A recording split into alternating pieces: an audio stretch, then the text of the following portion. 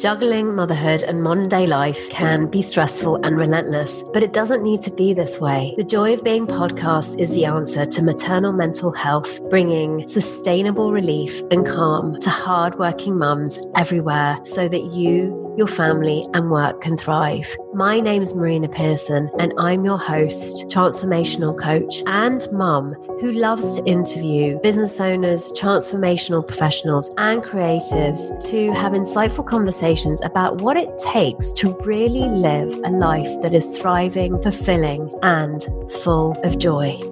And today I've got some amazing news.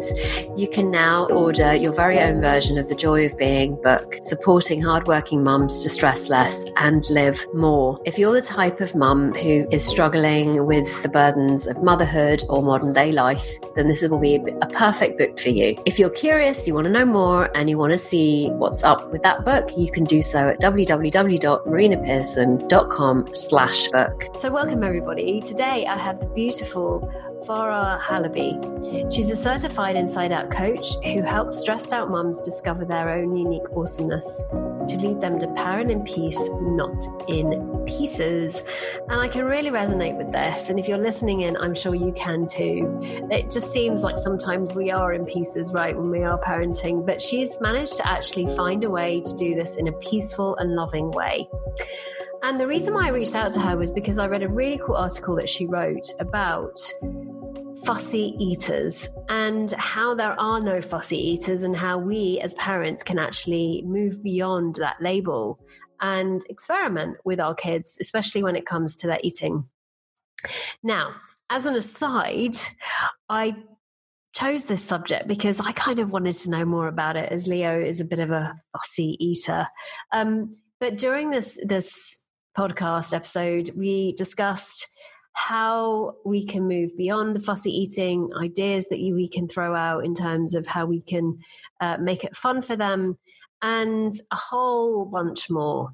So if you are a mum who does have a fussy eater and you are totally frazzled by all of this, then this is going to be an amazing episode for you. Enjoy. So welcome everyone. I'm so excited. Yeah, me too.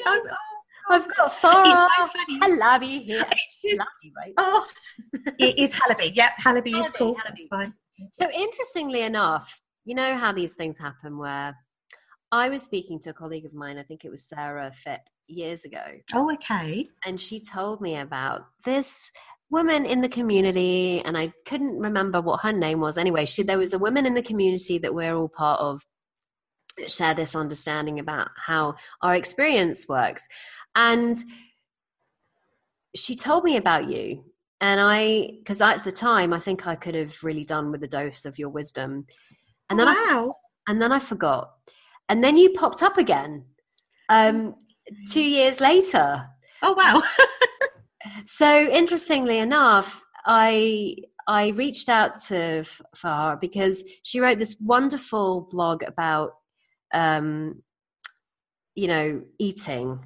Like kids eating, not eating, battle of wills eating. And I know that that's a big thing for me and my son. Mm-hmm. And I wanted to, I was telling her before the episode, I selfishly reached out to her because I wanted to see something new for myself in this area. Because recently I've come to see that I've probably got a little bit of conditioning around what my child should and shouldn't eat, how they should eat it, when they should eat it, how much they should eat, blah, blah, blah, because of my own conditioning. Mm-hmm. So I thought this would be an amazing topic for us to talk about because I know so many mums struggle with this, especially with younger kids. So welcome, Farah. I'd love you to share what you're up to in the world, why you got into what you did, and let's start there.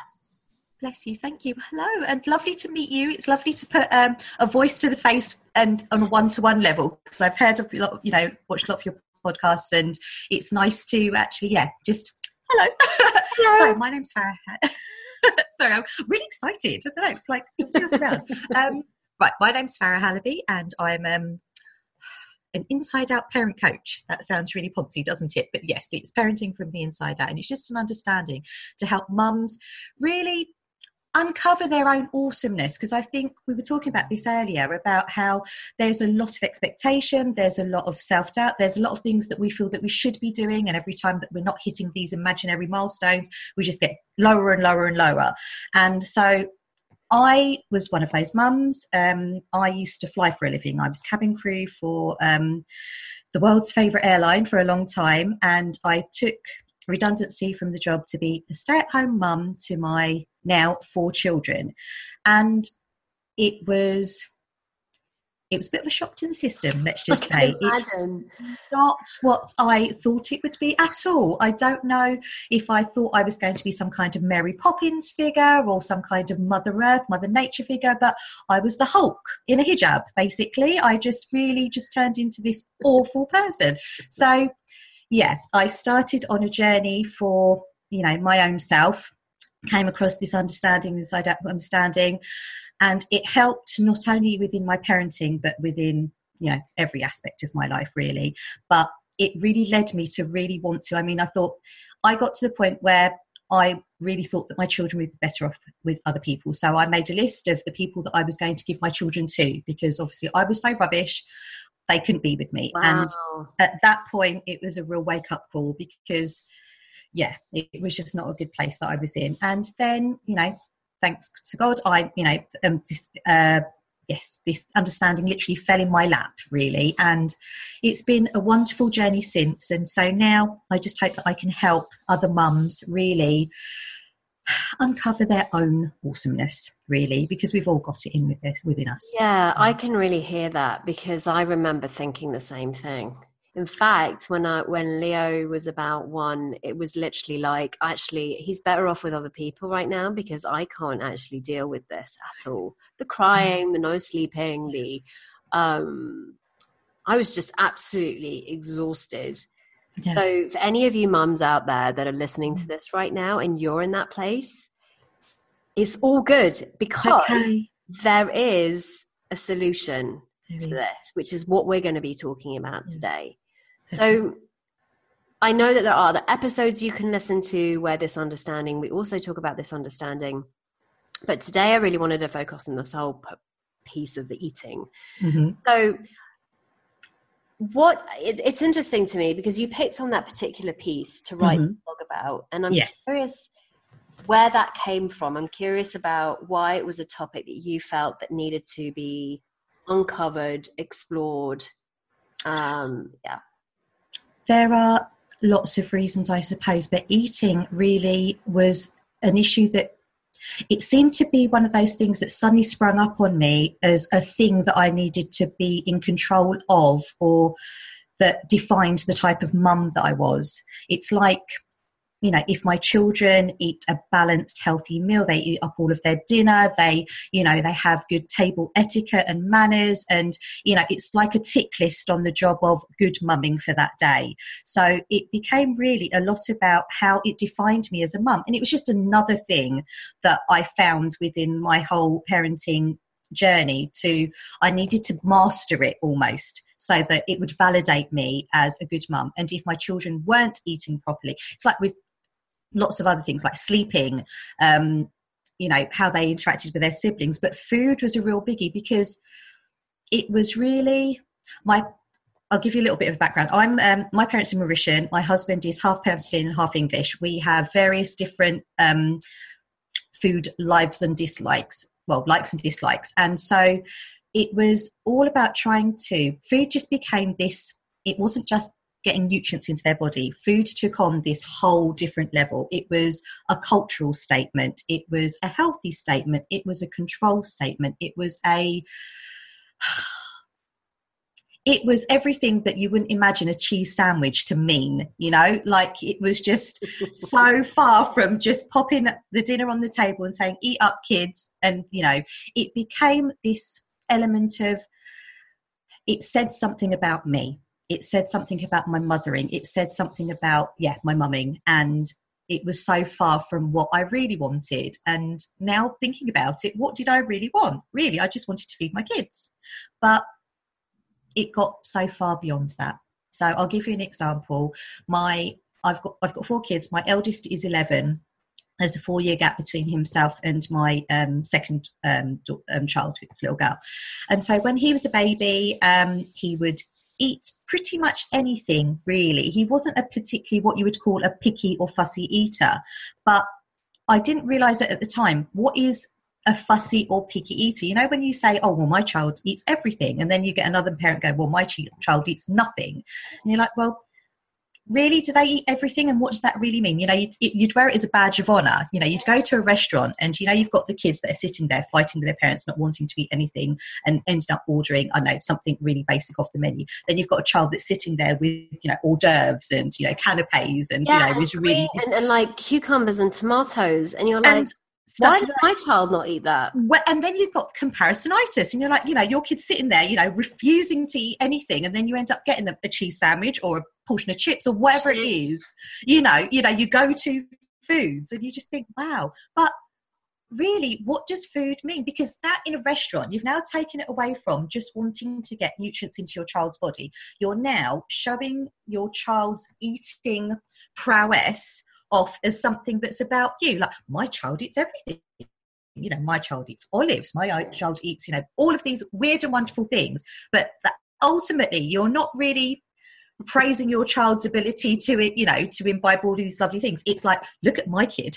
Look at what a wonderful mum I am. You know, this is all on me. So it comes very much, it leads you away from what you're really trying to do. And all you're trying to do, really, what is food? What is food? What do we need? It's fuel. It's fuel for our bodies. So whether you get that fuel from once or twice a portion of chips, or if you know, manage to get a little bit of lettuce into your child, you know, great. But as adults, I mean, how many adults do you see in restaurants that are picking out bits of food and throwing them on the floor? Not in many restaurants. You might find one or two, but, you know, not many. So what is it that you're fearful that your child will never do, that they will never eat, you know, these weird and wonderful things, or that they're unhealthy? What is it that we're worried for our children? For me, it's that Leo will be unhealthy. For me, it's like right. He will get to a point where what he's ingesting, and this is interesting actually, because kind of hearing this conversation, it feels like a coaching conversation, in fact, actually. But you know, this is useful possibly because I'm the mom that needs to hear this, right? So he his dad, right, lives in the US, doesn't cook for him at all. Right. It's all microwave food. Right. Okay. And they go to restaurants. Okay? So that's that scenario. My scenario is, and let's talk about my scenario. Go on. My scenario is everything has to be home cooked. There are certain things that Leo will eat and certain things that he definitely is on that's the made up list of things I won't eat. So he will eat lentils. He will eat fruit. So definitely loves melon. Lovely. So what I've basically done is he loves paella. So there are, there are definite things that he loves to eat. And he's open to trying new things. But when it comes to greens, when it comes to raw, when it comes to tomatoes, or it comes to lettuce, or it comes to cucumbers, or anything that's green, got any green in it, then that's it. Right. Happening. So that's one of the things I kind of have had to let go of and go, okay, well, what's an alternative to green? And then the second thing has been him asking me to make something. Yep. This, yes. And it comes and he's like, no, I don't want that anymore. Now, that I've got the green bit sort of over there, okay? Because when we're at a restaurant,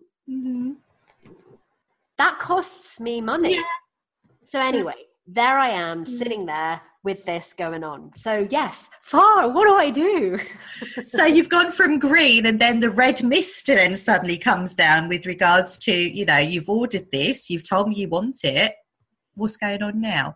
And children are bizarre, aren't they?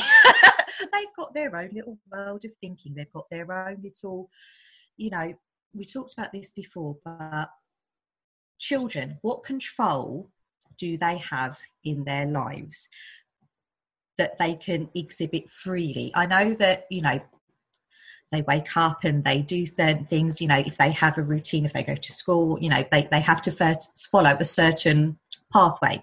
When it comes to food, it's almost like all of these all of the lack of control that they have in their life. They, you know, when that comes up, when food comes up, it's like, okay, well, I'm not going to eat it.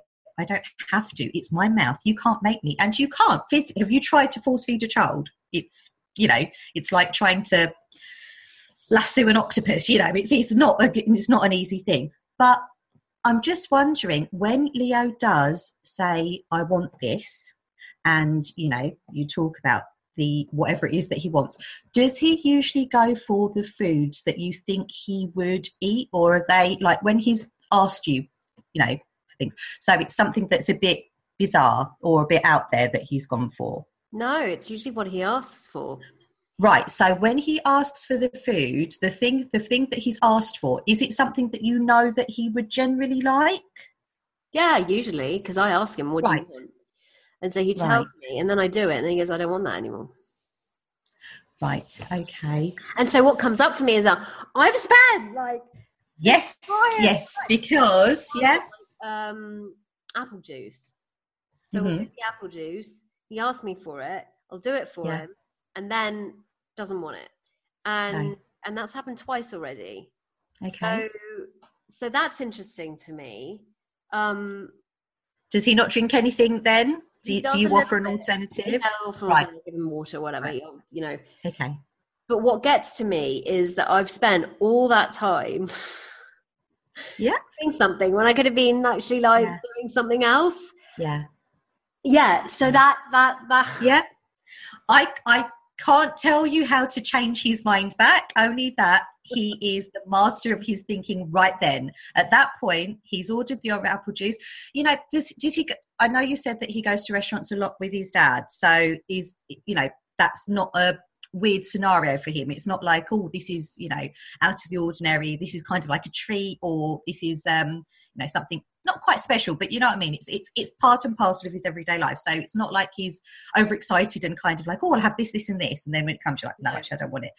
So it's something that you know that he will like. At that point, he may very well have just changed his mind, but his changing his mind for that means nothing to you. Obviously, it's just he's changed mind. But for you, it means money that you've spent. And it's like, you've just asked me for it. What's going on? It's not, you know, it's just like, hello. But again, it's separate realities, isn't it? It's like something that he wanted at that time. He doesn't want it anymore. I know that sounds really kind of, well, blasé, but that's the truth of it. It's as simple as that's it. Have you ever ordered something when it comes in front of you, like, wish I'd ordered something else, but because you paid for it? Well, really? Are you? Yes. I get jealous about what somebody else has ordered. But food envy, definitely. I do that all the time. It's like when I go out with my husband, I'm like, okay, you choose something really different, and I have something really different. Then I can nick a bit of yours. It's like, no, just choose what you want and eat it. Like, but I know what will happen. When it comes, I will want what you've got. And it's, you know, it's like that, you know, something will will turn up in front of you. And at that moment, you're like, don't fancy it. But then there's this other thing around, I want chocolate. That's what I'm hungry. I want chocolate. Ah, right. And then I'm hungry. I want chocolate. And then me having to negotiate chocolate after he's eaten. And then going, I'm not hungry anymore, but now can I have my ice cream? Yeah. Yes. Because, yes. Oh, my God. Yes. All the time. And we have...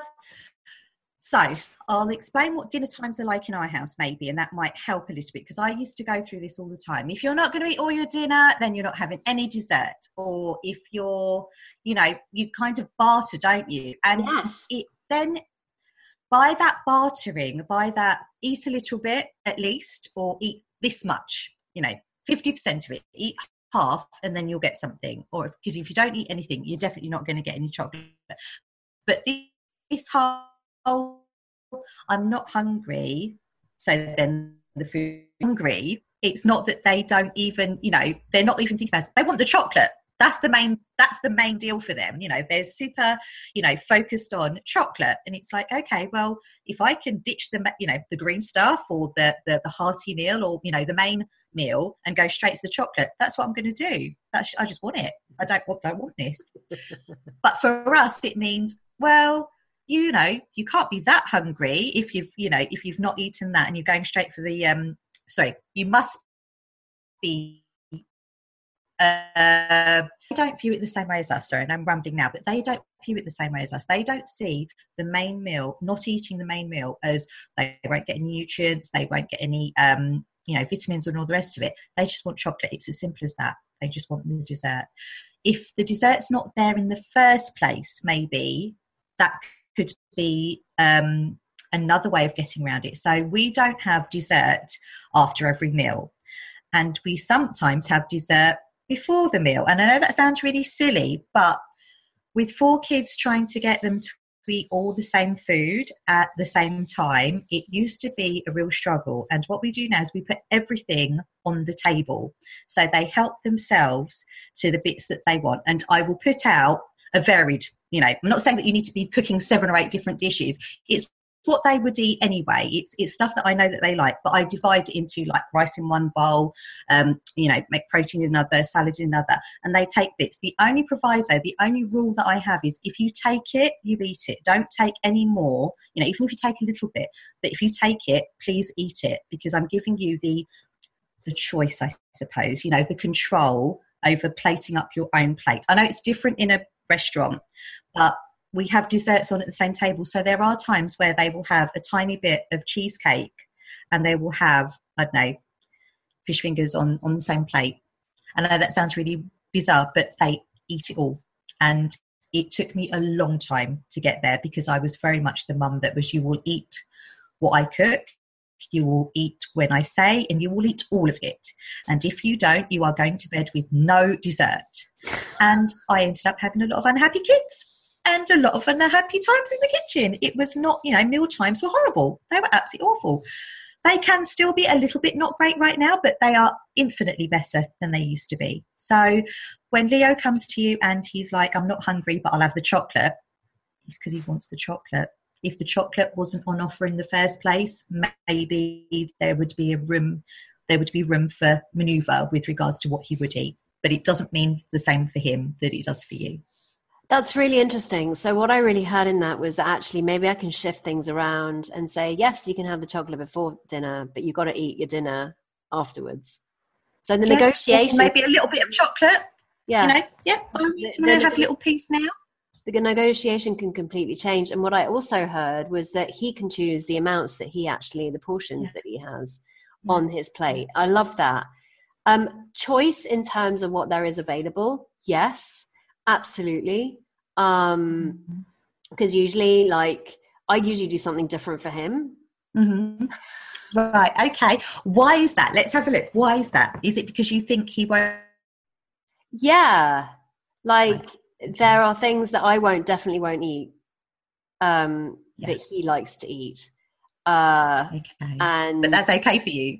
That's okay for me. I'm all good with that. Cool. And because I realize that, there are certain things like baked beans. It's just not really my gig. But I know Leo likes them. So, okay. Right. Okay. I know he loves rice. Sometimes I don't want to eat rice. So there are definitely things that I know that there are times where he does eat what I've made, because I know everybody will like it. There are other times it's very specific. There are times that he eats and then he wants some of what I have. So I'm quite fluid in that way. Lovely. Okay. But what I love about what you've said is what resonated for me was, what rule do I have about him not eating? Maybe it's the fear that if he eats the chocolate, he won't eat his dinner. And so then he won't get the nutrients that he needs. Yes. Mm-hmm. It changes a bit. Because if you've already given him a little bit of the chocolate, you're on a great footing already. It's like, wow, okay, cool, I've got this. Lovely. Right. There's an openness. It's like, definitely. Yeah. Right. And so I find myself also, which is really interesting, kind of going, he's only taken 3 mouthfuls, going, have 5 more and then we're done. Right. Love that. We've all been there, haven't we? It supposes that we know how much will fill our child up. I know. Doesn't it? And it's like, how do we know that 5 mouthfuls is going to be the optimum amount of food that he will need to eat to survive? 5 mouthfuls is it? Or, have just 1 more mouthful or just 2 more mouthfuls and that will be okay. Because it's not, what we're saying is it's okay for us. That's significant and that's not significant, sorry, that's enough for me. I know that if you eat 2 mouthfuls, you've got something, or 5 mouthfuls, you've got something at least to keep you going. I feel like, you know, I'm doing a good job here, it's fine. But 5 mouthfuls, really, it's like looking at a plate and thinking how much will fill you up. And stomachs are different sizes, you know, appetites are different, you know, but we presuppose that we know how much is enough for our child. You know, how many times have you placed up dinner for yourself? And it, depending on what you're feeling that day, you know, you might plate up a load and leave it, or you might plate up a load and eat it all, or you might plate up something slightly different the next day. It just depends, doesn't it? So we know, we're in tune with what we need sometimes, but how do we know what our child really, really needs? We're not in their mind space. It can change from, you know, a day-to-day basis. So the days that he will have apple juice, on the days that he thinks, don't fancy it today, I'll just ask for it because that's what I usually ask for. Yeah, I know I like it, but it comes in like, don't fancy it. And it means so much more for us. But for them, it's just change my mind. That's it. I know it's like, you know, as a parent, you're standing there going, but what do you mean you don't want it? You just asked me for it. Right there, and you know. Yeah, but the moment's gone, right? So there's so much more in the moment that moment's already gone. It's done. It's done, and now he's on to the next moment. Yeah, yeah. But for us, we're still there, seething. You know, we're like, you know, hooked on this. It's like, okay, let's bring it back because you did say that you wanted. I didn't just make that up. You know, I'm not force feeding you. I heard you say it with my own ears, and I've done this before. I have argued with my then 3-year-old. I remember arguing with him, you know, a 3-year-old sitting on the little booster seat. You know, he'd asked for, I can't remember what it was, and I did that, just one more mouthful, because he's, out of all 4 of my kids, he's the slightest one. He's the one that my mum will say, he's wasting away, you know, feed this kid up, he's going to waste away. I'm like, it's fine, honestly. But at the time, just maybe not being confident or trying to do what I thought was right, feeding good, you know, just 2 more mouthfuls, you know, just 1 more mouthful. The 1 more mouthful, he projectile vomited right in my face. It was chicken tikka. And I sat there and thought, this is great. Just all my life, I just thought, this in my whole mothering experience, this has just got to be, you know, this says it all really right now. So, you know, yes, we can try and help our kids along, but really, what do we want for them? Kids don't have a self-destruct button. They won't starve themselves. They will come to you. They will eat, but also they know themselves really well. And I'll give you a story of a friend of mine. Her little boy, in Russian cooking, there's a lot of tomato-based foods, and he doesn't like tomatoes, and she used to go mad because she'd be like, you know, all this stuff I'm cooking is pretty much tomato based, and he wouldn't eat it. So then she thought, okay, I'm sure he likes tomatoes, he just doesn't like the, you know, the texture of them. So she'd hide it in the food. So she'd, you know, liquidize it and use that as a sauce. Still wasn't having any of it, you know, really, you know, they'd argue, dinner times were just a nightmare in her household. Anyway, I think it was a year later, or maybe even 2 years later, he began to develop really severe eczema. And when they took him to the doctors and did a load of dietitian tests on him and everything, he was actually, he had an intolerance to tomatoes. And so it's, you know, when he was saying, I don't like it, it tastes funny, his innate wisdom was saying, he knows his body, but it was coming out, I don't like tomatoes. And as a mum, you're like, well, tomatoes are good for you, you have to eat them. He knew his body and he was intolerant to them, and it was making him ill. So if you know, child doesn't like tomatoes, what's the worst thing that can happen if he doesn't eat them? You know, it might be not great for him. That's really cool. And I've heard a story like that before, with tomatoes, actually. Okay, yeah, they're quite a big one, aren't they? Yeah, and a lot of people. I hate tomatoes, so I don't eat them. So they're right. Not okay. Household. So, do you love cucumbers? Or do you love salads? Are you? I'm a bit of a salad person. Yeah. Right. Okay. So the fact that Leo doesn't, is that more of a kind of, well, I like them? It's more like I see other kids eat them, and so I'm just curious about. Yeah. What's different? Why do they like them and my son doesn't? And so I'm curious about actually and I guess it's separate realities. I guess it's every child is different to what they want and what they don't want. Yeah, definitely. And I'm curious. So Farah, what are you working with your clients? What have you seen that's really worked around food? Not making it a big deal. That's the biggest thing. Just not. So what does that mean? Because it means things to different people. Yes, it does. I mean, I think with regards to, I'm just trying to think. Bringing it down to my children, I guess I've had the most experience in it. And so with regards to my kids, it was very much, dinner times used to be kind of a military operation. It was, they had to be fed by 5. If they weren't fed by 5, then that was it. All hell was going to break loose. So they had to be fed by 5. So whatever they were doing, 5 o'clock came, they had to be at the dinner table with the knives and forks ready. Really? Wow. Yeah. And yes, I had a lot of thinking around dinner times in general, and so not great. But again, all my issues. But yes, it all was part and parcel of, if they were at dinner table by 5 o'clock, they had their dinner at 5. They ate all of their dinner. They had a very balanced meal, and then they had enough time to relax and chill out before they went to bed at 7. So again, it was quite regimented, and I found that I was making it all about the logistics of the event rather than the what is it that I was trying to do? And, we need fuel.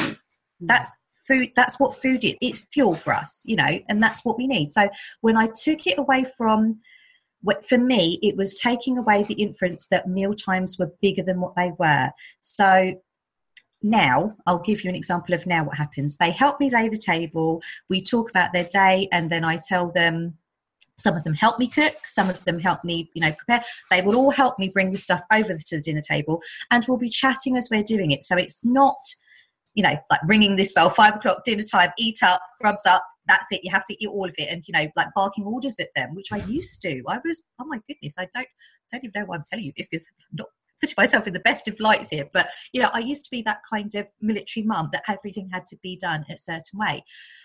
And now it's completely different. There's no, you must eat all of it. We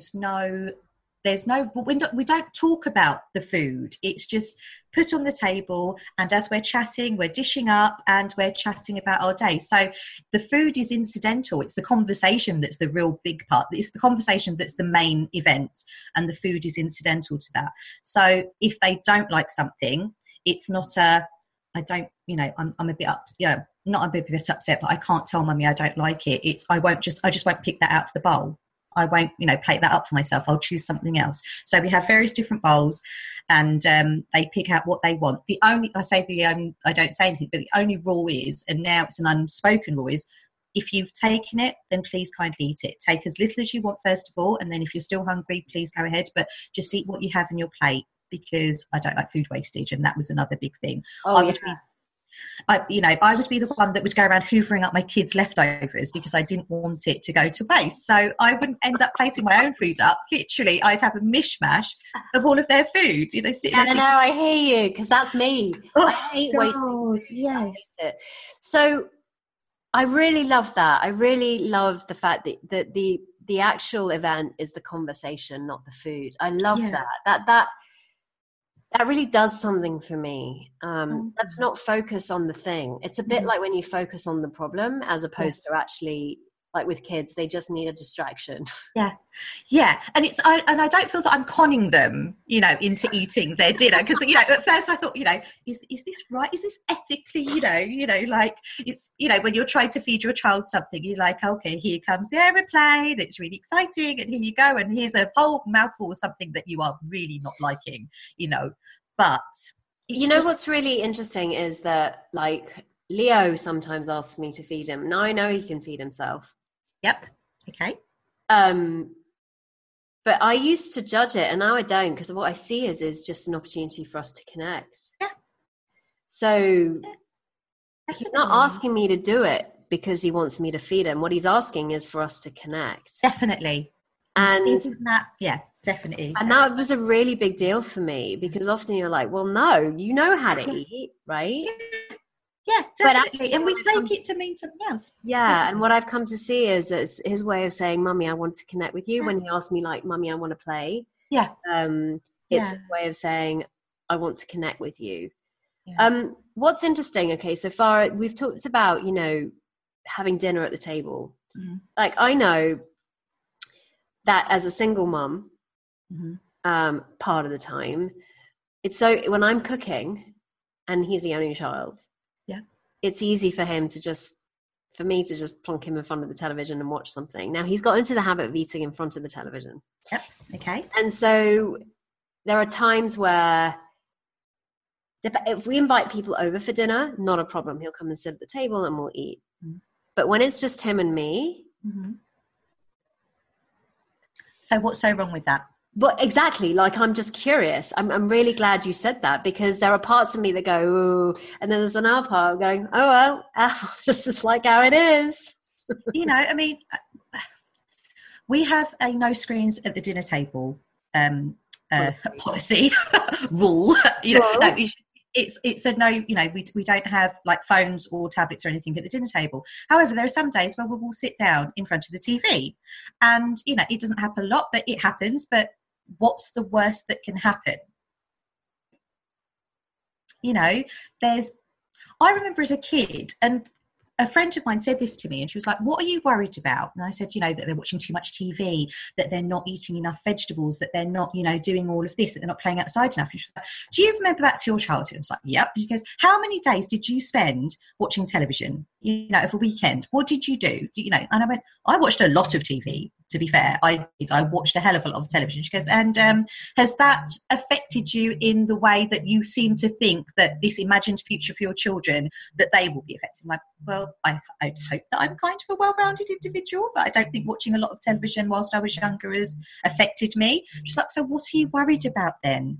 I said, I don't know, that they'll just become so in tuned in this box and not live life. And she was like, well, yes, there is a possibility that that could happen, but it's more than likely not going to. It didn't happen for you and the other people that are around. I mean, yes, there are a lot of cases of children that, you know, do spend a lot of time in front of screens nowadays, but I'm just thinking for me growing up, I know it was a different time, but the fears that I have for my kids, you know, not eating certain things. Like when I was younger, I hated tomatoes and I hated mushrooms and I hated certain things. I love them now, but not eating them then didn't have a catastrophic effect on me now. But I'm worried. I've already, you know, told myself this story for a future for my children where they're going to be, you know, have scurvy because they've not eaten enough vegetables, and, you know, and be antisocial, just, you know, sitting in their rooms the whole time because they've been allowed to play the Xbox or they've been allowed to watch television whilst they're eating.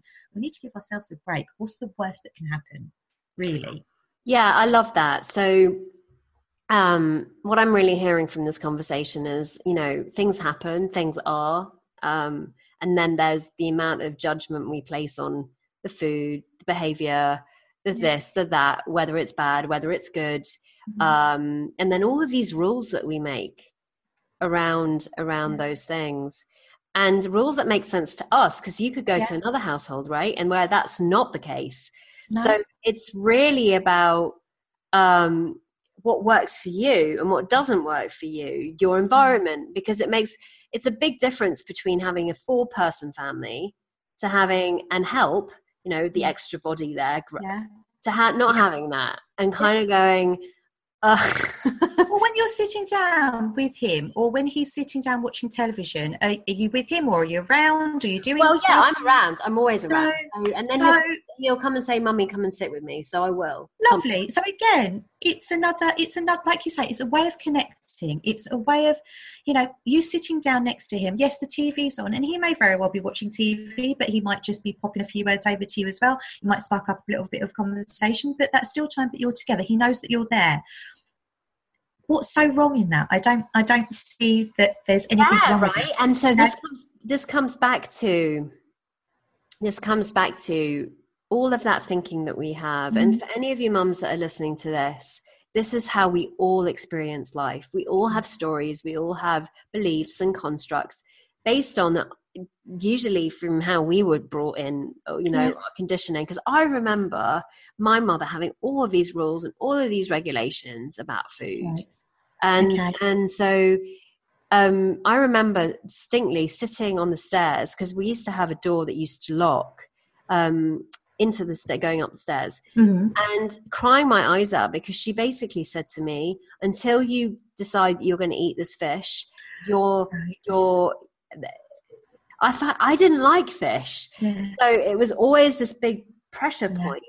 But also at school, there was this lady, horrible headmistress, who you couldn't leave the table until you'd eaten everything on your plate.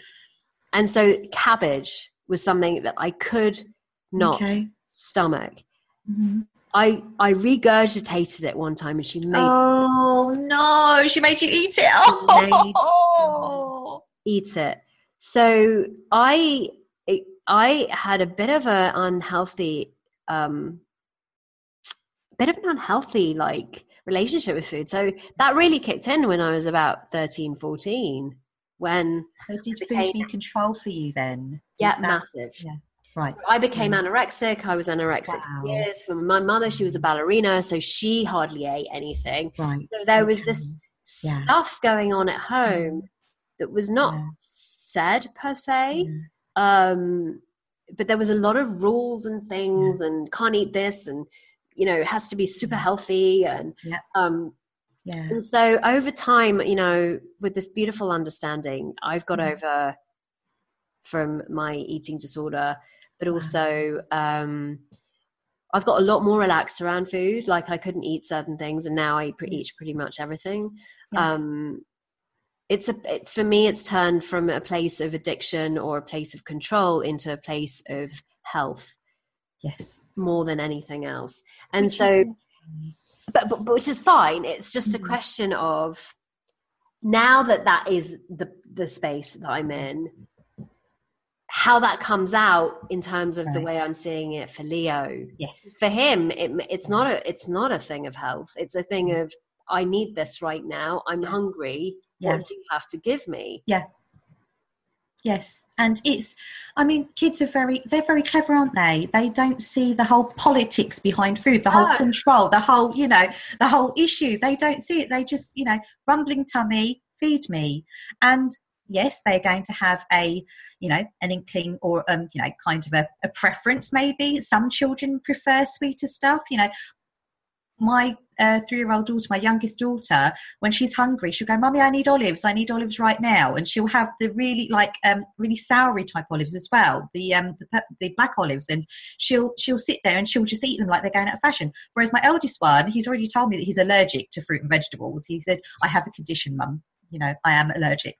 Really, but it's just what they will want, but I think it's also if I was to lay out a whole table full of every kind of exotic fruit, vegetable, everything on the table, and just lay it out there and say, help yourself. They can only choose what's on that table. They're going to find something. They might not find a lot of things, but they're going to find something that that maybe appeals to them. Also, I think as well, the way that we eat. And so I know it's a little bit off topic, but baby-led weaning, when they're a child, letting them experience the food and touch the food and, just smell it. And it takes, I think, 13 times before you can create a habit. So if they don't like something one time, persevere, but not force. Just keep offering it, because they may very well take it the 7th, 8th, 9th, 10th time, and if they don't, it doesn't matter. What does someone who doesn't like broccoli mean? What does it mean? It's not like it's a condition. It's like, "Hi, my name's Farah and I don't like broccoli." It doesn't mean anything. It means that I don't like broccoli, but there are other things that I will eat. There are other things that my children will eat. And I've totally, like, my thing around that is just completely changed. I'm all good with the green. And interestingly enough, now Leo's curious about green. He'll taste it and go, "Bleh," and I'm like, "Fine, that's fine. It's all good. Like, whatever." Okay. So what I've really heard in this is when we get quiet around food, when we don't make it into a big thing, when we see that actually it's our conditioning that can create more resistance in the child. Most definitely. Then we can maybe see a difference. I'm curious, Farah, do you have any stories around that? Like when you drop some thinking, or when your clients have dropped some thinking, when they've had an insight that things really changed for them. Do you have a story to share before we? I do. I'm just thinking about my my brother, actually, and so Actually, no, I'm not going to tell you about my brother because, that's a family thing. It's not a problem. I'm going to tell you about a young lady that I've worked with. And she, absolutely lovely young lady, going off, she's in university. She had a lot of thinking around not specifically food, but around social events. So she used to get very, very, very anxious in social events with regards to, hanging out with her friends. She wasn't the most confident of young girls, and she had absolutely everything going for her. From the outside point of view, you could see her and you just think, wow, you're amazing. She had a little bit of an issue, seeing that for herself. And going out to dinner with her friends or going out for something to eat was a little bit of an issue for her. It wasn't eating per se, but it was the whole social conduct of going out with her mates and, how she interacts with them. And it was things like ordering stuff off the menu that, having to make that decision. So you're in a restaurant and you've got the menu in front of you. And, I've done it loads of times where I think, I actually don't know. There's too much choice. I don't really know what I want. I want it all and I don't want any of it, So she would order things that she thought would make her look more popular. I know that sounds really awful, really silly, but she thought if she ordered, say, I don't know, the salad niçoise, sounds lovely, doesn't it? People who eat salad niçoise are a certain type of person, let's just say. So she would order things that she didn't really actually like, didn't even really actually know what they were, but they sounded like they made her look like a certain type of person. So for her, it was all about portraying this persona of, being accepted within the group. But with regard, and I worked with her for a little while, and a lot of stuff drops for her because it's when we take things outside of us to define who we are inside. When you truly see that they can't, that stuff doesn't matter, Like, my son is behaving this way, therefore that means something about me, when it absolutely doesn't. Nothing at all. Or, or if he doesn't have what he's just asked you for, you've paid for it. He's ordered this thing and you've paid for it and you've put it in front. It's like, no, don't fancy it, Mum. You're like, really? So it doesn't mean anything about you. It doesn't mean that you're, a bad mum. It doesn't mean anything about you. And for her, it took a little while, but it was really about what you think other people think of you, what you think your interactions, what you're eating, what it means for other people. And what it really means for you is nothing. It means nothing, whether you order the nicest thing on the menu or whether you don't, whether you eat all of your dinner or whether you don't, whether you, I don't know, just have that one more mouthful or whether you don't. It doesn't define you as who you are. Fussy eaters, I really, really don't like that term because there are no fussy eaters. It's not about eating. It's about your thinking, like it all is. It's about how you're feeling in that moment. So, yeah, I don't know if that helps, but a lot of the thinking dropped her when she realised that things outside of her did not define who she was. And it didn't make her more confident. It didn't make her more likeable. She was great the way that she was. It wasn't her choices. It wasn't her outward, how she came across in this world that was the most important thing. It's how she felt inside. And that dropped for her completely. And she's fine, and we all are fine. Our kids are fine. It's just we worry for them. It's the stories we tell ourselves. If my child doesn't eat greens, then they're going to be unhealthy. If they don't eat all their dinner, or if they have dessert before their dinner, they're not going to want to have their dinner. Or if they don't eat all of this, I've just wasted all my money. Well, okay, fair enough. It, is a bit of a kick in the teeth to spend out for something that's not been eaten. Okay, but at that moment in time, it's just your child saying, I don't fancy it right now. But it's what we make of it. It's what we make that to mean for us. Thank you, Farah. This has been really enlightening. So if anybody wants to connect with you I'm on Facebook. Well, I'm on Facebook. I'm on Instagram, but it's Farah Parenting in Peace. Farah Parenting in Peace Coach. And if you just search for that in Facebook and on Instagram, I'm there. So yeah, hit me up. Wonderful. Well, what I really got from today is that it's really about what works for you as a mum. There are no rules, and everybody's, experience is going to be different. And the more we attempt to push this on our children, the more resistance we're going to get. And what I really heard was that actually you can get creative with it, right? Yeah, definitely. Yeah. Go to places you didn't think you would. Yeah. You know. Offer them choice. Yeah. Get them to use their portions. Change things up.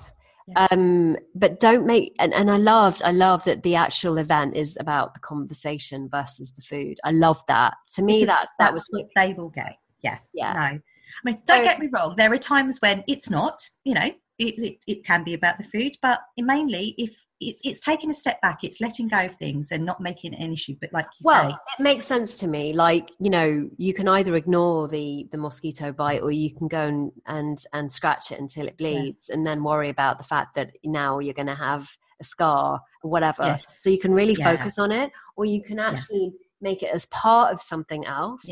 Yeah.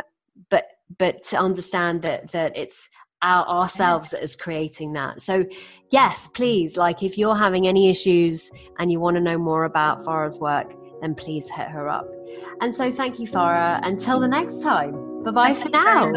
Take care. Bye. And there we have it, another amazing episode of The Joy of Being. If you enjoyed this podcast, you may well enjoy the book as well. You can either download a free chapter, www.marinapearson.com/chapter, where I go into much more depth into how we can create more time and space as mum. And if that doesn't fly and you're more curious about getting the entire book, then you can do that too at www.marinapearson.com/book. Until the next time, remember, you are the joy you seek.